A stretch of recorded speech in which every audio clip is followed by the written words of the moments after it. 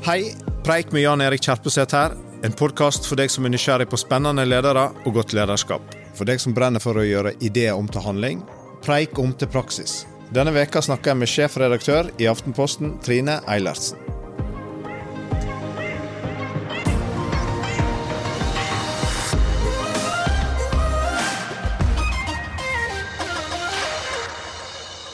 Jeg har lenge tenkt at leger og journalister må være noen av de aller vanskeligste folkene å lede. Ja. Er det noe i det? Ja, det er det noe i. Og legg til skuespillere, for det hørte jeg teater, sykehus og mediehus, de tre. Ja. Der har du en haug med folk som, de legger hele seg i yrket sitt. De har navnet sitt der ute, sant? Det er de og deres beslutninger helt i ytterste linje, siste linje, som kan avgjøre om noe blir bra eller dårlig.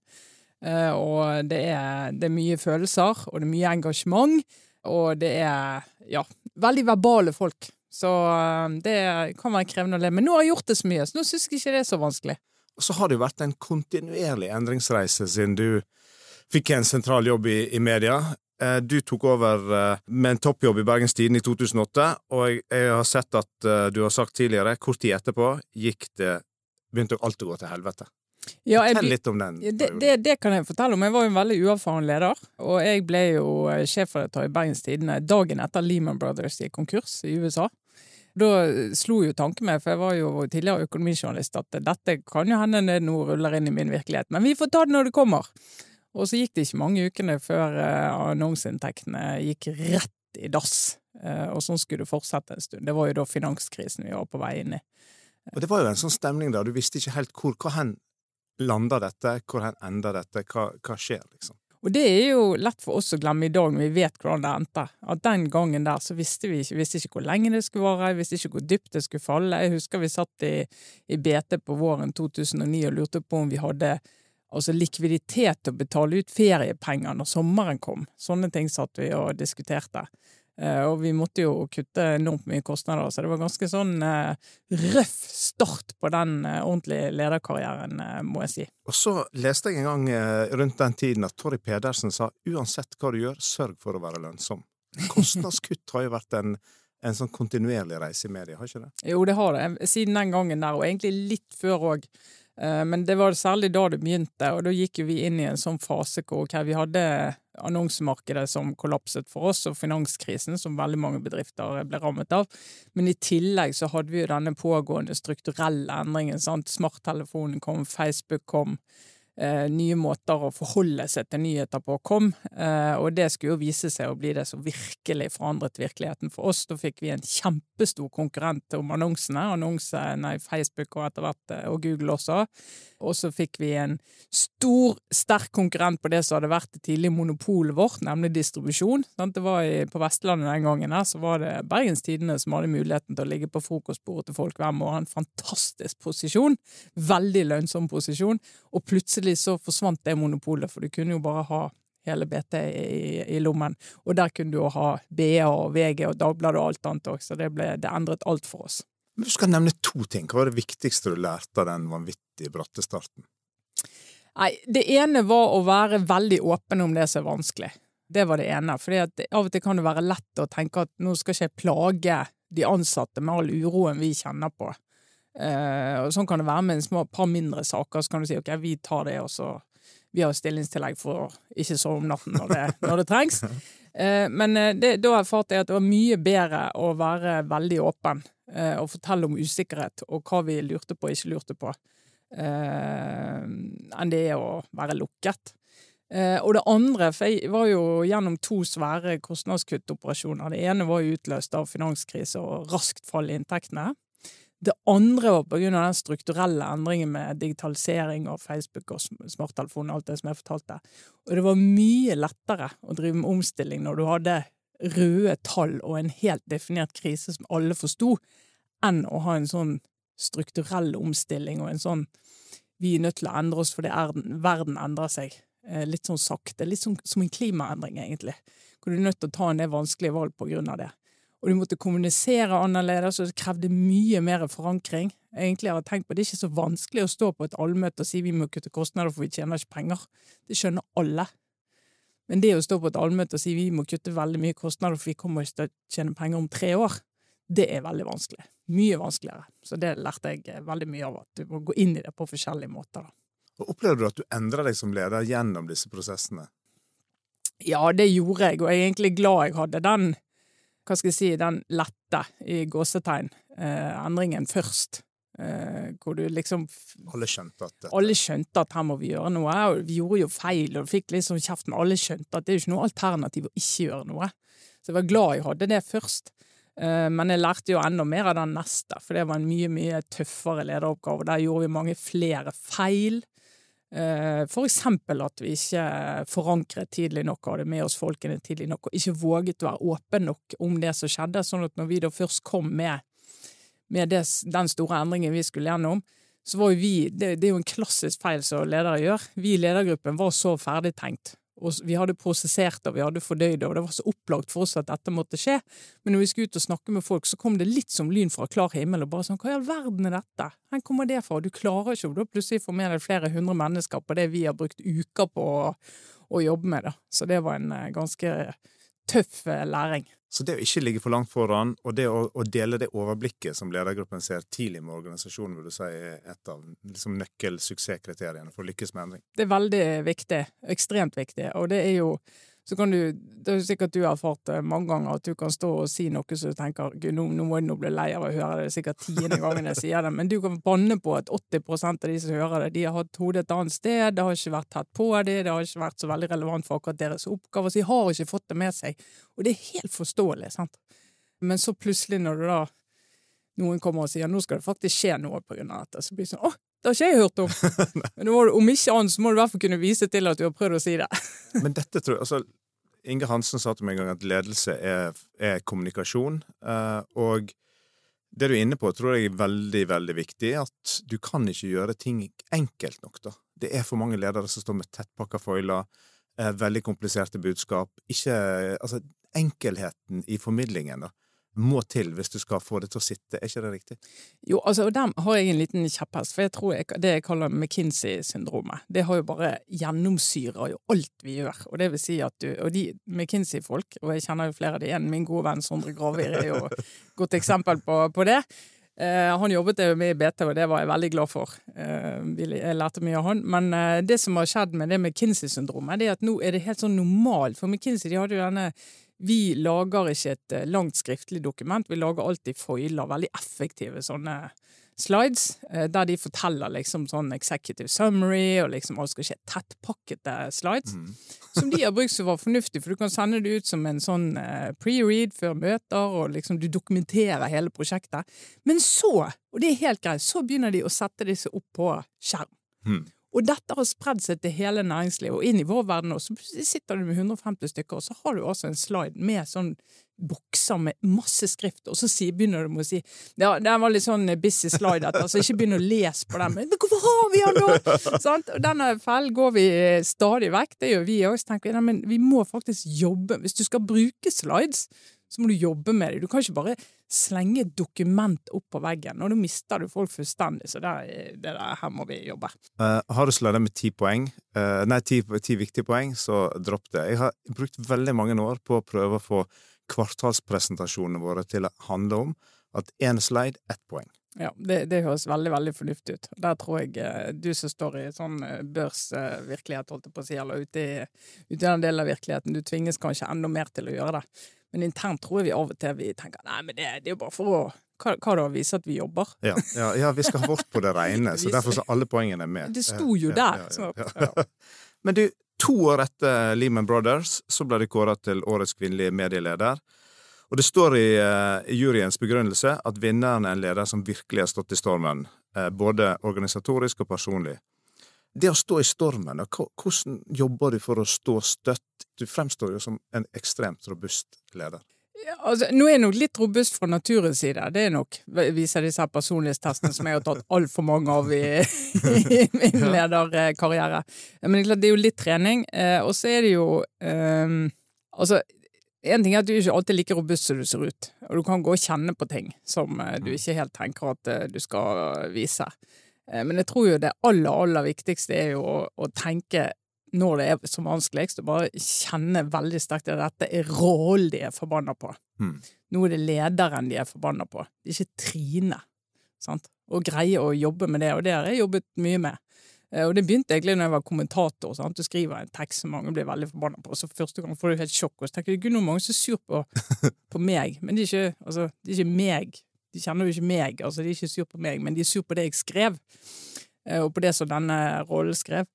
Og når du kommer inn i den lederrollen, så tror jeg det, hvis du begynner å blande de tingene der, og gå rundt og gruble mye på det, og tenker, hvis du får en sånn skarp kommentar, eller en spydig tilbakemelding, eller et eller annet sånt, og begynner å gå og la det få gro, da. Da er du ute å kjøre. men det høres jo, altså det veldig lett å si at det forskjell på rolle og person, men det jo jæklig vanskelig å klare det i praksis, da, klare å ikke ta det personlig. Jeg vil jo tro at dere får vanvittig mange tilbakemeldinger fra lesere som vanvittig kritiske, og en del av det tør en sikkert ikke å gjengi en gang, fordi at det så drøyt. Men hvordan jobber han da helt konkret? Det bare trening og læring over tid, eller det sånn at det noen ting du har gjort, noen teknikker eller andre ting du har brukt som gjør at du har klart å skille da, og ikke ta dette personlig? For det tror jeg veldig lett å si, men veldig vanskelig å ta inn over seg i praksis. Ja, og det ser jeg jo rundt meg. Det en del som sier det, men som ikke klarer det. Og så jo noen ting som blir så tøft at jeg tror ikke du greier helt å skille mellom det, hvis det går på hele integriteten din, eller et eller annet, sant? Men nei, det aller viktigste, det å ha et liv ved siden av.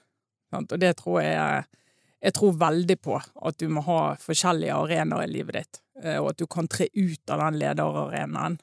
Det å ha småbarn for eksempel jo en kjempefin påminnelse om at det en god del der ute som bare gir helt blaffen i hva du driver med på jobben, og ikke definere deg i kraft av det. Og perspektivere hva som viktig. Ja, virkelig, altså. Så det å greie å holde kontakt med venner, greie å være hjemme hos familien sin, så det jo av og til det så røft på jobb at du kan sitte med barna dine og ha 1000 meter blikk, og tanken et helt annet sted.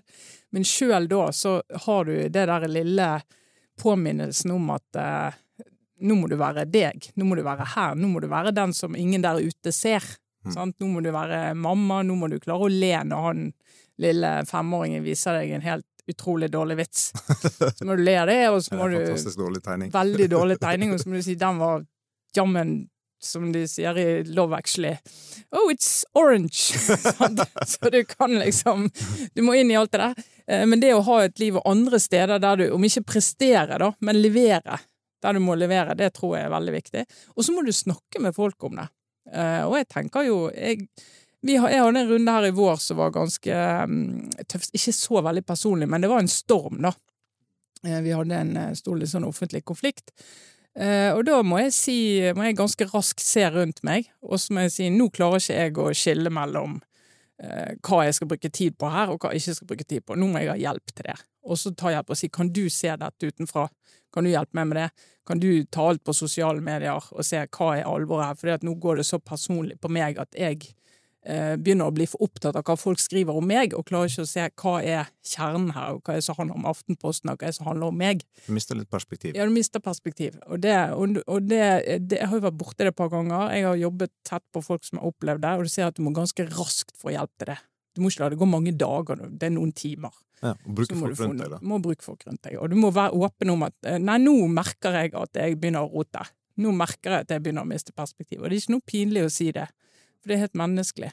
Men det som jeg ser da, det at hadde det vært sånn at gradvis trøkk var en lineær reise, eller at du liksom gradvis ble mer robust gjennom ledergjerningen. Men veldig ofte så kommer jo utfordringene vi får i etapper. Det kommer gjennom at du får en ny ledergjerning som ganske mye større enn den du nettopp hadde. For eksempel så ble jo du Bergens Tidendes første kvinnelige politiske redaktør. Jeg kan tenke meg at det var et trøkk rundt bare det. Det var sikkert mye tilbakemeldinger fra lesere og andre gamle menn i Bergen som kan gi tidlig tilbakemelding om hva de mener. Hvordan takler du det? Og det en læring som andre kan ta med seg når de plutselig blir kastet inn i en rolle som vesentlig mer krevende enn den de hadde for 3 dager siden? Jeg holdt på å slutte etter 1 år i den første lederjobben der. Og det handlet jo om, altså egentlig handlet det om motstand, og evnen til å håndtere motstand. Og så den eksterne motstanden var for så vidt håndterlig, men det var den interne. Ja. For det var jo en del internt også som syntes at det her var veldig rart da hun der unge tidlig i 30-årene skulle få en sånn jobb som tilhørte rutinerte menn på 50-60. Helt utenfor. Så det var jo, og det var jo, jeg observerte allerede den gangen at det var en veldig sånn forskjell på når du kunne se sånn, en lovende kvinne, hva er det? Nei, det er en som er kvotert inn. En lovende mann, det er en med masse potensial. Han skal vokse inn i rollen. Så det var, vi ble vurdert veldig ulikt, men nå har det forandret seg. I vår bransje i hvert fall, men den gangen. Men da husker jeg gikk til sjefen min og sa at, ja, men veldig tusen takk for tilliten. Glad jeg fikk lov å prøve meg. Jeg fikk det ikke til, så nå kunne jeg 3 jenter si det, så kan en annen få gjøre dette. Det var en av holdene den gangen, og da skjønte jo han, for han var jo erfaren, så han skjønte jo hva som hadde skjedd. Ja. Så han inviterte meg ut på middag. Så sa han, og det husker jeg veldig godt, vi snakket om mye på den middagen. Men det han brukte mest tid på, det var for det første å si at han nok hadde undervurdert hvor uerfaren jeg var, sant? Og hadde ikke liksom gitt og tilbudt den støtten, og jeg var jo i hvert fall veldig dårlig til å be om hjelp. Jeg skulle klare det, jeg skulle vise at det var tilliten verdig, og dette skulle gå bra, så jeg ba jo ikke om hjelp. Aldri. Jeg skulle bare fikse det. Og så var det at du må dele opp oppgaven, sånn at du ikke har for høye ambisjoner første året, og du må spare med meg om ambisjonene dine, så vi sammen kan liksom se om dette er realistisk, og hva rekkefølge og alt det der. For jeg hadde jo en lang liste med ting jeg ville gjøre, og når jeg bare hadde greid å gjøre 2 av de 12 tingene, så tenkte jeg, åja, det var mislykket. Det var liksom nærliggende for meg å tenke da.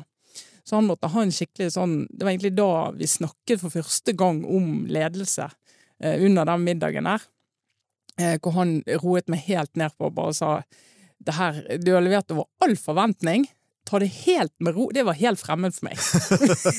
Det kom som en bombe. Kom som en bombe. Og jeg hadde brukt alt for mye tid på å høre nettopp på de som ga meg kritikk.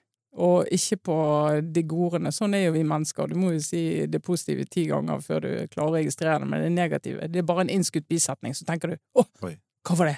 Der var det noe. Og så lagrer det seg. Og det er liksom bare være bevisst det der, sånn at du vet at, ok, nå er det som skjer med meg. Nå bruker jeg tid på å høre på det negative. Og liksom kognitivt bare si, det må du slutte med. For rasjonelt sett, så er ikke dette riktig. Og så må du klare å snakke med folk rundt deg om det, og det var egentlig den største læringen. Be om hjelp, og jeg har brukt flere år på å klare det, og så fremdeles får jeg beskjed om for folk rundt meg, Trine, nå må du be om hjelp. God påmeldelse, sier jeg da. Men det du er inne på er jo ganske interessant, sant? At det var lettere å stå i den eksterne feedbacken enn å stå i, på en måte, ja, motarbeiding internt da.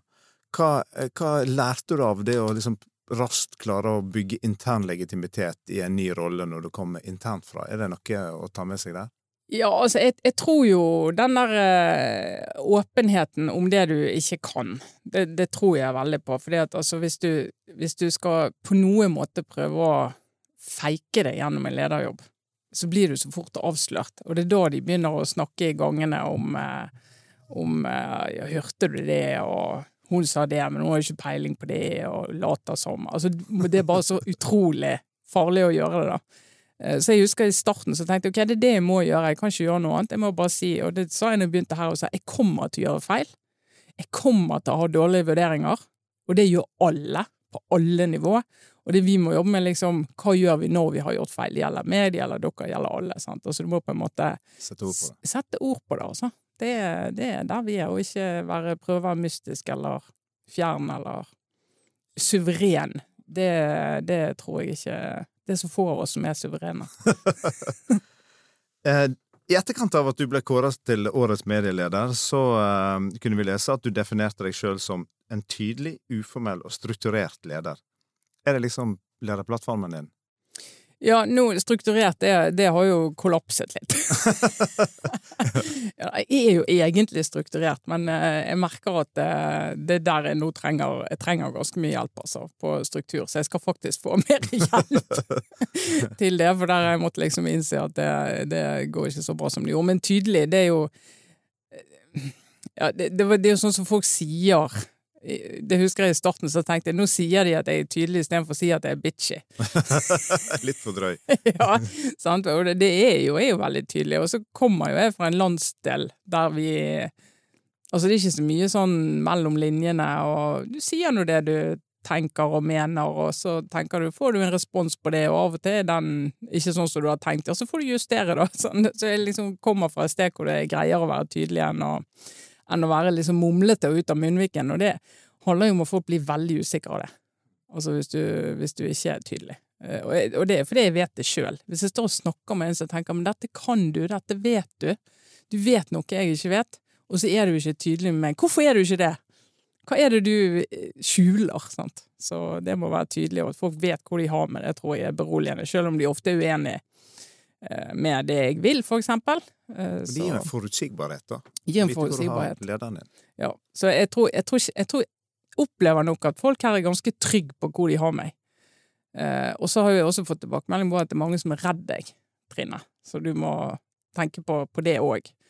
Så tenker jeg, Gud, hvordan det er mulig å være redd meg? Men selvfølgelig, da er det jo igjen det der å skjønne at det er jo ikke Trine de er redd, det er rollen. Sant? Altså hvis sjefredaktøren i Aftenposten for eksempel er veldig skarp i kommentarene og litt sånn spydig og kommer med en sånn som jeg synes er ganske morsom, og som mange kan synes er ganske morsom, så kan noen synes det er veldig sårende. Men hvis det er bare Trine som sa det, så er det bare morsomt. Så akkurat det må skille igjen og forstå hva er rolle og hva er person, det er jo... Men det er kanskje vanskelig på den type feedback selv, føler jeg jo det også. Altså, hva er feedbacken fordi at du har rollen? Altså, det blir kraftig fordi at du har rollen, og hva er feedbacken på deg som person? I forhold til, jeg tror veldig mange ledere prøver å være direkte, prøver å være tydelig, ikke pakke ting inn. Veldig ofte så tror jeg folk undervurderer at det å sitte overfor en leder i en 1-til-1-samtale der du ser lederen skjuler noe, så blir du grådig usikker, for hva er det som ikke er sagt her?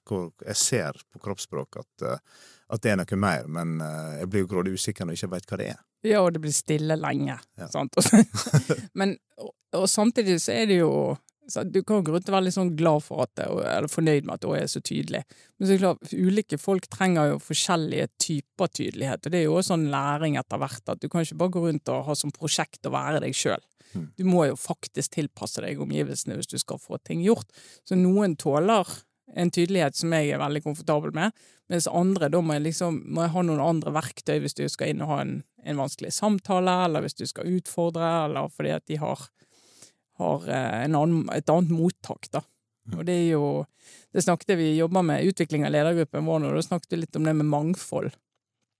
Og jeg har jo fått tilbakemelding på at det er veldig mye humor i min ledergruppe, og jeg bruker jo humor for å ta brodden av veldig mye, og trives jo veldig godt med det, men som hun ene konsulenten sa det er klart at hvis du har en i din ledergruppe som ikke har din sans for humor, så kan det bli veldig vanskelig.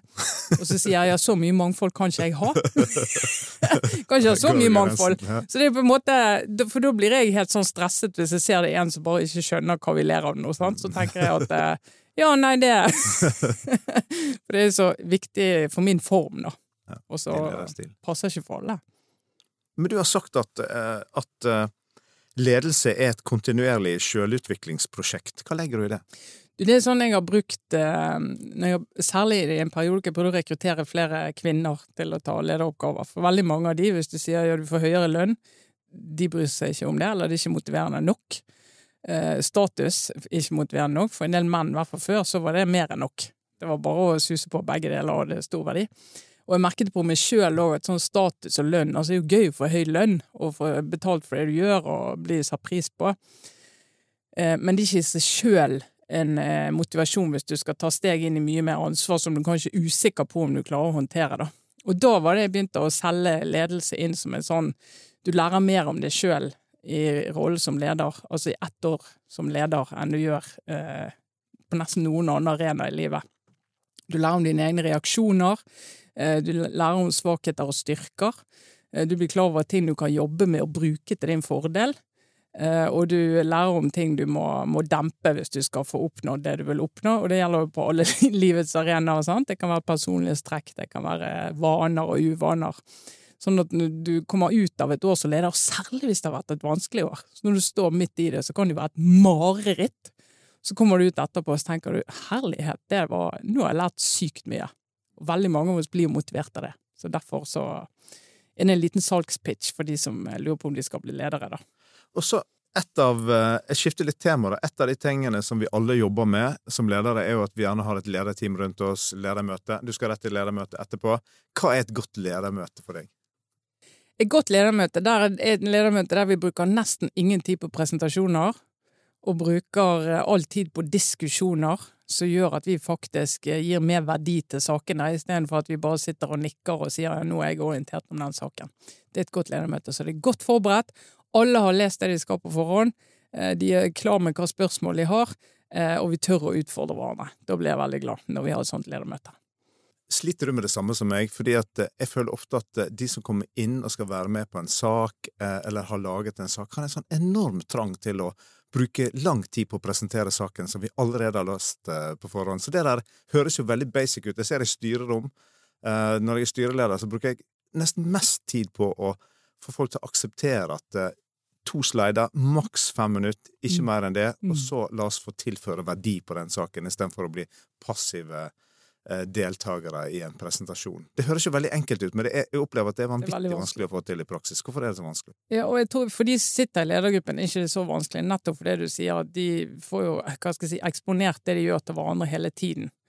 Men hvis du er en medarbeider nede i systemet som har jobbet et halvt år med et prosjekt, og så skal du liksom legge det frem, og så har du en slidepakke på 30 bilder som du har jobbet masse med.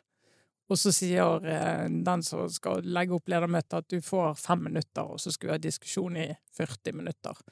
Så blir det en nedtur. Og da tror jeg av og til vi tenker, ja, Gud, de må jo få muligheten til å vise seg, og så kan vi få sagt at så bra jobbet det var. Men vi kutter ned på det også. Så nå er det ikke jeg som gjør det, men det er noen som sier at det er maks 20% av tiden til å vise slides og resten til diskusjon. Hvor ofte har du ledermøte, og hvor lange er de? I gamle dager hadde vi hver uke. Nå har vi annen hver uke med ledergruppen. 3 timer. Ja.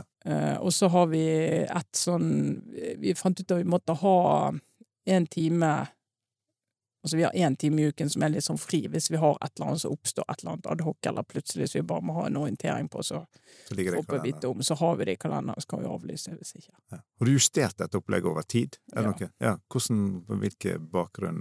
Nei, fordi at når vi har ledermøte hver uke, så fant vi ut at det ble litt sånn hvileputte. Sakene var ikke godt nok forberedt. Folk rakk egentlig ikke å lese gjennom alt, hvis det var noe. Og det ble veldig mye sånn utflytende, ufokuserte diskusjoner, som egentlig ikke tok oss noe videre. Så vi måtte virkelig ta den der, hva er vitsen med den ledergruppen? Måtte vi spørre. Hvorfor har Aftenposten en ledergruppe? Hva er det vi skal gjøre som ikke resten av organisasjonen kan gjøre? Altså, vi må liksom være strenge på det. Hvis ikke så er det veldig dyre timer som skal sitte der i den gangen 3 timer hver uke og ikke komme videre da. Ja, også hvis du har for hyppig ledermøte, så er det gjerne også en sjanse for at folk går derfra med mindre energi, i stedet for å få energi. Veldig, du kan bli helt utmattet. Ja. Heller enn å gå inn i et møte og gi alt i en diskusjon, og så er det 2 uker til neste gang, og da får du gjort litt mellom møtene også, sant? Og det er jo, hvis du har ledermøte tirsdag, og så skal du ha inn alt fredag, så har du nytt ledermøte tirsdag, da bruker du bare dagen etterpå på å forberede neste ledermøte, og så har vi ikke... Foile er kjempefine. Men saken har ikke kommet videre, og vi har ikke hatt tid til å gå ned i organisasjonen, vi har ikke hatt tid til å liksom få inn ny informasjon, så du må være litt forsiktig med hvordan du bruker tiden til disse lederne. Ofte så spør jeg folk i disse samtalene om hvem den beste lederen de har hatt noen gang er, men denne gangen så tror jeg vet svaret, for i januar 2011 skrev du en kommentar i Bergens Tidende om din tidligere klasseforstander på ungdomsskolen, og titelen var Bjørndals metode. Kan ikke du avslutte med å dele kjernebudskapet i den fantastiske kommentaren du skrev i 2011? Jo, jeg skrev den 1 uke før jeg gikk ut i fødselspermisjon, så det var interessant. Sånn, nå går jeg. Og den hadde jeg tenkt på i flere år om jeg skulle skrive, for den har jeg hatt med meg hele livet. Vi gikk i 9. klasse. Vi gikk på Fjell ungdomsskole, og vi hadde nettopp bodd i London, jeg var kommet tilbake, og var veldig sånn fornøyd med å komme tilbake. Jeg fikk en masse oppmerksomhet, og god i engelsk, og jeg følte det liksom fløt greit for meg på skolen. Og du vet, når du er 16 år, så er det ikke alltid du klarer å se alle rundt deg. Og så hadde det begynt en ny jente i klassen mens jeg var vekke. Og hun så jo jeg var der, men jeg sa jo hei, men jeg brukte ikke veldig mye energi på det, nok med meg. Og plutselig en dag når vi satt i timen til en lærer, så banket det på døren, og så kom lærer Bjørndal, Øyvind Bjørndal, han kom inn, og så ropte han ut, det var vel 3 gutter og 3 jenter, så dere blir med meg ut og Det nå, han hadde veldig mye autoritet. Så vi reiste oss opp med en gang han kom inn, for å si det sånn. Så ble vi med han ut, og så fortalte han at hun, her nye jenten, moren hadde ringt den dagen og sagt at hun kom ikke på skolen, for hun hadde vondt i magen. Og da jeg ble helt sånn overrasket. Jeg hadde liksom fanget opp, men hadde ikke brukt noe energi på det. Så hun har vondt i magen, og det er fordi at mange her som ikke greier, men hun gruer seg til å gå på skolen, sånn har det vært flere dager i høst. Jeg er overrasket over at dere ikke lagt merke til det, men jeg er enda mer overrasket over at dere ikke har gjort noe med det. Og der satt vi, sant? Det var 3 gutter, kjempegode i fotball, gode i gym, det var meg, et par jenter til, veldig sånn dominerende type jenter, og begynte litt sånn, ja, men det er jo ikke vi så, vi visste jo hva det handlet om, for det var noen gutter som gjorde narr av, og noen leste, for hun stammet litt, selvfølgelig hun var jo kjempenervøs, og det var mange som overså hun, og da var hennes poeng, nei, det er ikke dere som gjør det, men dere har heller ikke gjort noe med det, og det holder ikke. Det holder rett og slett ikke. Jeg mister så respekten for dere. Dere står og ser på dette, så lar dere det skje. Med den posisjonen dere har, så lar dere det skje. Der dere går rundt og er så fornøyd med dere selv. Altså, han var virkelig ga oss en salve, og vi var helt sånn. Så dette her skal dere ordne opp i. Og nå skal dere gå ut og ta tak, og dere skal ikke nevne denne samtalen til noen. Da blir det månelyst, som han sa. Og månelyst, det kan være mye rart. Men når han sa det, så gjorde det i hvert fall at vi gikk ut derfra, men litt sånn, vi snakket ikke om det. Men det ble ganske raskt til at folk brukte den makten de hadde til å påvirke de andre, og til å slå ned på ting når hun ble utsatt for noe. Og da, det jeg lærte av det, det var jo rett og slett det at ledelse, det handler jo om å se mer enn seg selv. Det handler om å se hvor kan jeg bidra, hvor kan jeg gjøre noe, og hvordan kan jeg få andre med meg på det, og hva knapper kan du trykke på for å dra en påvirkning i riktig retning. Jeg reflekterte nok ikke så veldig på det da, men det var jo det som ble resultatet, for det er jo en historie som jeg i hvert fall alltid har hatt med meg. En fantastisk historie, Trine Eilertsen. Tusen takk for at du ville være gjest i Preik. Bare hyggelig.